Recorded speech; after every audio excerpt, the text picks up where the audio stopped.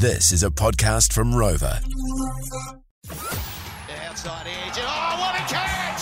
Ricky Ponting.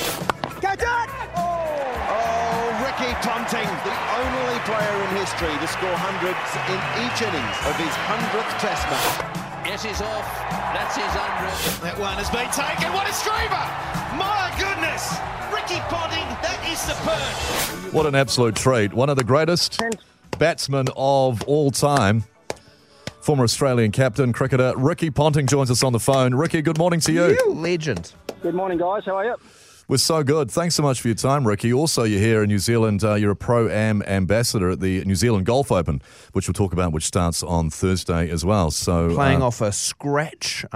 Incredible. First things first, though, it's so good to have you on the phone because Rog here with the big voice who's been talking to you, he's very, very excited about the fact that you're on the show because his whole life for the last 20 years, he's been told everywhere he goes, even in Australia, he's got better restaurant reservations, all sorts of things, because people have said, he was in the paper. People have commented how much he looks like you. Have you ever heard of this Ricky Ponting? Oh, I haven't heard of it, but I've actually just been sent through a photo on WhatsApp to confirm or deny that story. And unfortunately, I'm going to have to confirm there is quite a likeness there. So I know. I'm going to have to come and spend some time with him. He can pay me back for some of these better restaurant reservations and things he's got through the years. I tell you the other one he might get a fair bit of then. Does he get the Brian Harman one at all? Because keep getting called Brian Harman all the time because of the lookalike with him with the American golfer. Oh, okay. No, okay. No, we've just gone Ricky Ponting. We'll do a Google search on that one as well. You might get another likeness there. But there was a time when it was peak Ricky Ponting in Australia and the world, and I was in Melbourne on holiday. It was like 08, 09, 010. And seriously, I got stopped. I couldn't believe it. I got stopped everywhere I went in Melbourne. I did get better tables. I got stopped at malls. I got stopped at restaurants. I got stopped at bars. And it was quite extraordinary. I was like, geez, I wish I was Ricky Ponting. As long as you didn't get stopped by the police, mate, then you're okay. He said he was you. Hey, I feel like I could know you well enough after 3 minutes. Great to have you here, punter.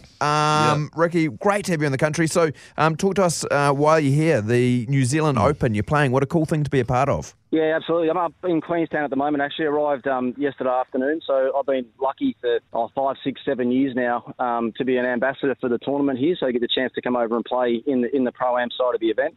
You know, normally try and get here on the Monday or the Tuesday and take in some of the other great activities around Queenstown. And, you know, this is one of my favourite parts of the world, to be honest. I mean, if I tell anyone to go on a holiday anywhere, I always say to go to Queenstown.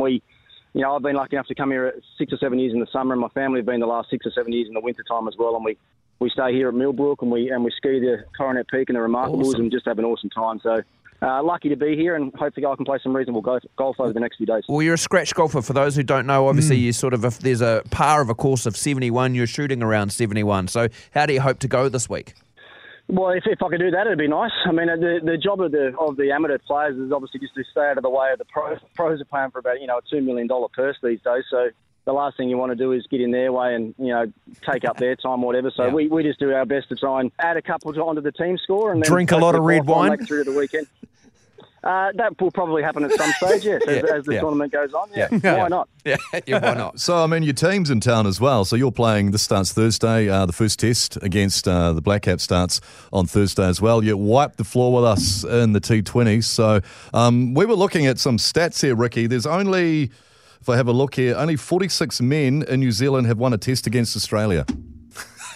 Yeah, I mean, we've got a good record, there's no doubt about that. We've got a very good record against New Zealand. I mean, I was a little bit surprised with the T20 results, actually. I mean, that first game was an unbelievable game of cricket, and Tim David pulled one out of the hat there to get the Aussies across the line, which probably just broke the hearts of the Kiwis a little bit, I think, going into those last couple of games. But I think the Aussies can expect a different contest and a different challenge in the test matches here. We know, the wickets generally that New Zealand prepare at home will suit this, with Bolton and probably Southey and Ferguson and Milne and these guys. They're going to put a very good fast bowling attack out. And they've got some great all-rounders now. If Sandy plays and Rachin Ravindra up there in the top order that can bowl some left-arm spin as well. Their test team is a very good team, and obviously Australia are coming off a test match loss against the West Indies in their last game, so they'll want to bounce back pretty quickly. So it should be a really good contest, as it normally is.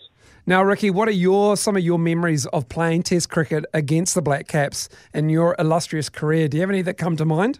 I just think it was just always a really good contest. You know, it was on for young and old. The way Test cricket should always be played. You know, that's what the memories that I have. It was, you know, probably more the back end of my career when, you know, New Zealand, without being disrespectful, I think the New Zealand teams at the back end at my career were a fair bit stronger than they were at the start. So yeah, it was always a great contest, and I had some good friends. You know, lifelong friends with Brendan McCullum and Stephen Fleming and those guys. I played a lot of cricket against those guys and are now coaching against them in the IPL. So some great memories to come out of those battles I had against the Kiwis. You just talked about lifelong friends, and you mentioned people like Flem and Baz, etc. I do notice there's a former member of the show for many years, Simon Dool, who you didn't name. Where does he sit in your friendship list? Yeah. That name just slipped my mind ever so briefly. I mean, I better put Dooley's name in there as well. He's the one that's organised this chat for us this morning. I've had a chance. I had a chance over the last 5 or 6 years to do a fair bit of commentary work with Dooley and play some golf with Dooley, and a great commentator, decent golfer as well. And how sad of me to leave his name out of that group. Perfect for this show. It's perfect. Yeah, and I also understand you make him call you Mr. Ponting as well when you work with him. Yeah, there's all these sorts of stories that sort of start up around the commentary box. I'm always sort of known as the captain around any commentary box that I walk into, but it's not so much Ponting with Dooley. He just has to make sure he brings a cappuccino to me first thing every morning. Nice. Hey, a final question. Ricky Ponting, one of the greatest to ever play cricket, right? Not just saying it because we've got you on the phone. You know that. The facts. One of our greatest ever cricketers is currently playing for us, Kane Williamson. From batter to batter, just how good is Kane Williamson for Kiwi, fans? The guy that we've got at the moment to watch. No, he's an incredible player. Has been for a long time. You know, he's been mentioned and up there in the same breath. Yeah, the big four they call them. Sort of Coley, Smith, Williamson, and Joe Root. You know, watching any of those guys at any one time, it's amazing what they've been able to do. And I remember actually playing the first series that Kane actually came to Australia. Brendan McCullum said to me then, he said, "Mate, this guy is going to be an absolute star." And I hadn't seen much of him and saw him play in the first couple of tests, and you could see that there was something a little bit different about him. He didn't make many runs on that tour, but I remember catching up with Brendan after the Hobart game. He said, "Trust me, this guy's going to be one hell of a player. He's going to play over 100 tests and make a lot of hundreds for New Zealand." And Brendan was exactly right. And Kane, like these better players, they find a way to get better every year. That's what separates them from the rest. You know, Coley's getting better still. Smith's still getting better. Now he's opening the batting. Good tour of India. So Kane, his overall record when he's finished, I know he's probably not one that looks at his record or his stats now, but once he's finished, he can be very, very proud of what he's achieved. Ricky Ponting, one of the greats. Thank you so much. Finally, I've been looking like you my whole life, it seems. It's finally great to chat.